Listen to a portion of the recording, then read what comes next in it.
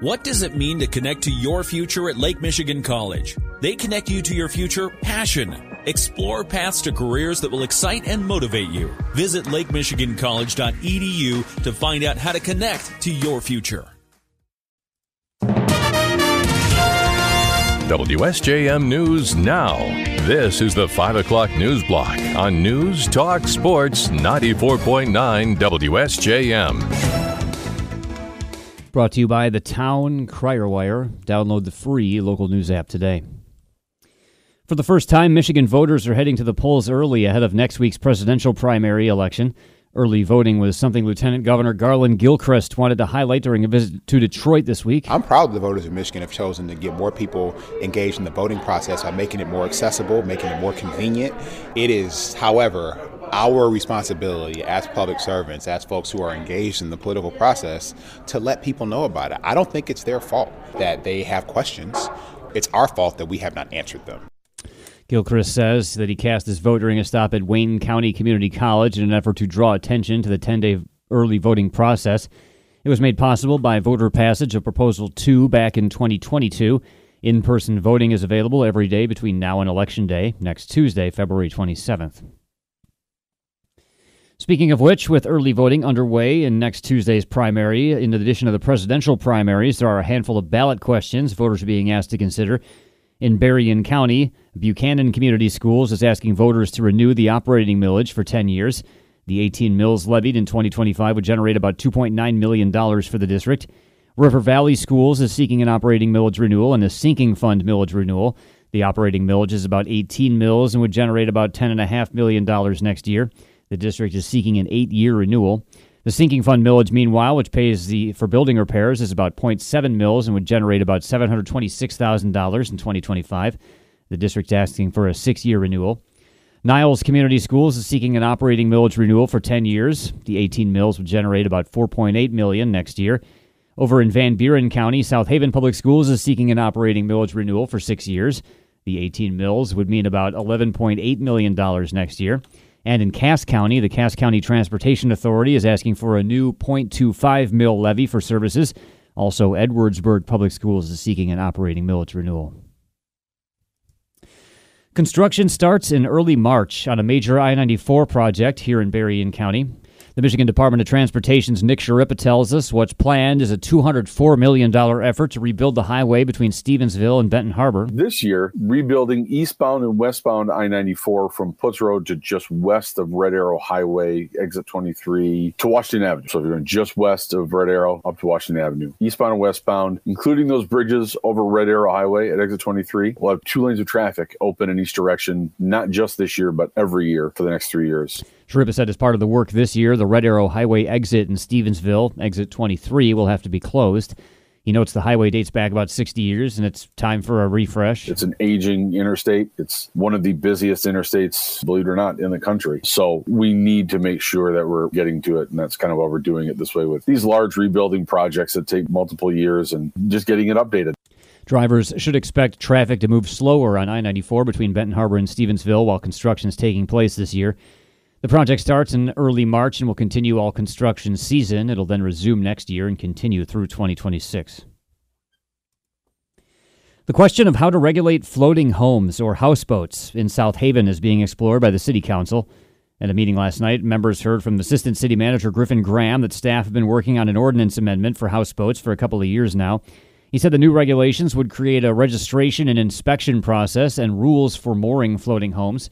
The homes would also be limited to 2 per marina. These floating homes would be something that could take place at a marina, which is a previously established land use, and then clarifies that they would need a permit granted by the city clerk pursuant to the proposed new chapter in the city code. Councilmember Mary Hosley said more discussion should be held so the council better understands exactly what's being done. I'm reminded of us having to redo the fireplace ordinance, which was just passed last session after 2 years, and the environmental impact statement, both of which had to be redone because of unintended consequences, unappreciated consequences. The council scheduled a public hearing for March 18th to learn more. Last summer, the city council placed a moratorium on floating homes while study could be done. The question of whether they could be used as short-term rentals prompted the action. Property inspections are now underway in the city of St. Joseph. City Code Enforcement Officer Joan Ross tells us they'll be inspecting nearly 540 properties, mostly around the downtown area, from the right-of-way to look for issues like blight, peeling paint, missing handrails, and missing address numbers. Property owners will be notified in May if a deficiency's been noted, and they'll have through September 20th to address those deficiencies. There's also an appeals process, and Ross says the city works with people who run into trouble fixing certain problems. If a property is found to have no issues, the owner won't receive any message and therefore need not be concerned. The property maintenance program has been in place since around 2000, and Ross says most residents appreciate it, especially neighbors of properties where an issue is discovered. The inspectors will be out through April. More details on the program are on the city's website, and we'll have a link to them at our website. A new partnership has been formed in South Haven to honor the iconic Nichols Bridge. The Nichols Bridge was a covered bridge that was part of the Calhaven Trail until last summer. The Michigan Department of Natural Resources removed the landmark as part of a repaving project on the trail from South Haven to Bloomingdale. At the time, the South Haven Visitors Bureau received the remnants of the bridge with plans to use it in a new way at some point in the future. Now, the South Haven Visitors Bureau, the DNR, and the South Haven Area Recreation Authority have announced plans to purchase a 49-acre property adjacent to the Calhaven Trail, formerly known as the Riverwoods development, so the former cover of the Nichols Bridge can be reinstalled on a trail. The partners hope the piece of the popular bridge can become a landmark in a new park. Ideas for the site include a small craft launch, a pavilion, and a mountain biking loop. The three partners are now working to arrange the purchase of the property. They say including part of the Nichols Bridge there could make it available for photo opportunities and historical reflection. Police have identified the body that was found along the Lake Michigan shore in Allegan County last week. The Allegan County Sheriff's Department says the body was spotted on the beach by a homeowner near the 22,000 block of Lakeshore Drive in Ganges Township February 14th. It has since been identified as 21-year-old Elijah Ramon Looper out of Chicago. He was last seen November 15th in Chicago. The Sheriff's Department is still waiting on the medical examiner's report to learn the cause of death, but says foul play is not suspected. And 31,000 pounds of trash was picked up out of Michigan rivers and streams last year by volunteers. The trash included everything from beer bottles to cans to water bottles, along with tires, furniture, and even grocery carts. Michigan Department of Environment, Great Lakes and Energy aquatic biologist Tamara Lipsy was asked why people dump so much in the state's waterways. If I had the answer to why people do it, maybe we could stop people from doing it. But you can't walk out your door without seeing garbage on the ground. Some of it gets there accidentally, and unfortunately in streams and rivers where you find those big things, people are dumping them on purpose. Lipsy says the state uses money from a specialty license plate to pay groups to clean up rivers. Michigan has a littering law, and lawmakers are pushing legislation to stiffen penalties for littering or dumping large amounts of trash. WSJM News now continues with your Bloomberg report.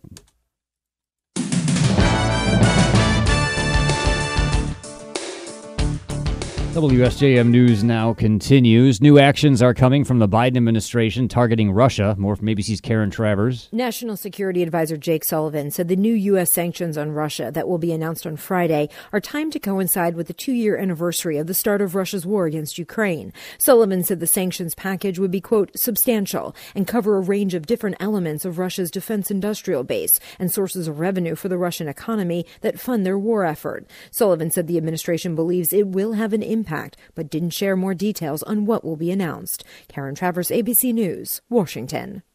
Missouri prosecutors say 2 men have been charged with murder in last week's shooting that killed 1 person and injured 22 others after the Kansas City Chiefs Super Bowl parade. Both adults are charged with second-degree murder and other charges. Jackson County prosecutor Gene Peters Baker said during a news conference both men have been hospitalized since the shooting. The new charges come after 2 juveniles were detained last week on gun-related and resisting arrest charges. Authorities said more charges are possible. Police have said a dispute among several people led to the shootings. It was an historic ruling today from Alabama's state Supreme Court that could affect the future of in vitro fertilization. The court has ruled that frozen embryos do indeed qualify as children under its state law. Medical experts and abortion rights advocates warn this could have major consequences for women seeking access to fertility treatments. More from ABC's Elizabeth Schulze. This really is a case that could have far-reaching consequences for families in the state of Alabama who are trying to get pregnant through IVF. And what this case centered on was this incident where a patient was able to get into this fertility clinic in Alabama. They somehow got access to that freezer, took out some embryos, accidentally dropped them and destroyed them. And that's how this lawsuit went forward. And essentially what Alabama Supreme Court decided is that now that patient can be held liable for wrongful death. The World Food Program says it has to pause deliveries of food to isolated northern Gaza because of increasing chaos across the territory, hiking fears of potential starvation. A study by the UN Children's Agency warned that 1 in 6 children in the north are acutely malnourished.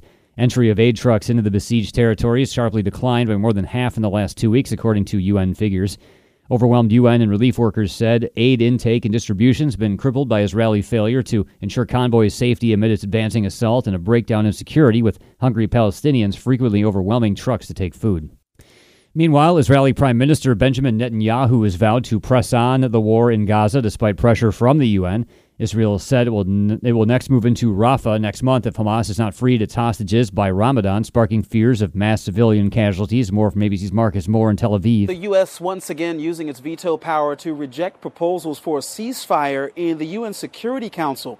Algeria put forward the motion, but the U.S. has said its veto was meant to prevent a binding call for a ceasefire, instead proposing a temporary humanitarian ceasefire. The U.S. ambassador saying they were forced into a vote that goes against the consensus there, but that no attacks should take place in the southern city of Rafah. Former South Carolina Governor Nikki Haley says she does not fear Donald Trump and will not be exiting the race if she loses her home state primary on Saturday. More from ABC's Stephen Portnoy. It was promoted by her campaign as an address on the state of the race, and it began with Nikki Haley pointing to speculation that she might drop out. Well, I'm not. Haley says she'll stay in the race until the last person votes and continue to press the case against the GOP frontrunner. I have no fear of Trump's retribution. Ahead of Saturday's South Carolina primary, the latest 538 polling average has Trump leading Haley by more than 30 points in her home state. Stephen Portnoy, ABC News, Washington. As President Joe Biden pushes House Republicans to pass needed aid for Ukraine, he wants voters to understand nearly 2/3 would actually be going to U.S. factories, like a munitions plant set up to open this summer in a gleaming new industrial park in Dallas. Administration officials combed through the foreign aid in the $95 billion bipartisan supplemental funding bill passed by the Senate. Of the $61 billion for Ukraine, nearly $40 billion would go to U.S. factories that make missiles, munitions, and other gear. House Speaker Mike Johnson refuses to put the bill up for a vote in the House. And Capital One is planning a takeover of Discover Financial in a move that could shape up the nation's payment industry. More from ABC's Mark Remillard. Capital One executives say their $35 billion takeover of Discover will see them invest big in changing consumer perception about Discover credit cards. Capital One says Discover cards are almost universally accepted by merchants, but most consumers don't realize that. The U.S. credit card industry is dominated by Visa and MasterCard, with Amex third and Discover fourth. Roughly $6.8 trillion is run on Visa's network compared to just $550 billion on Discover. Mark Remillard, ABC News.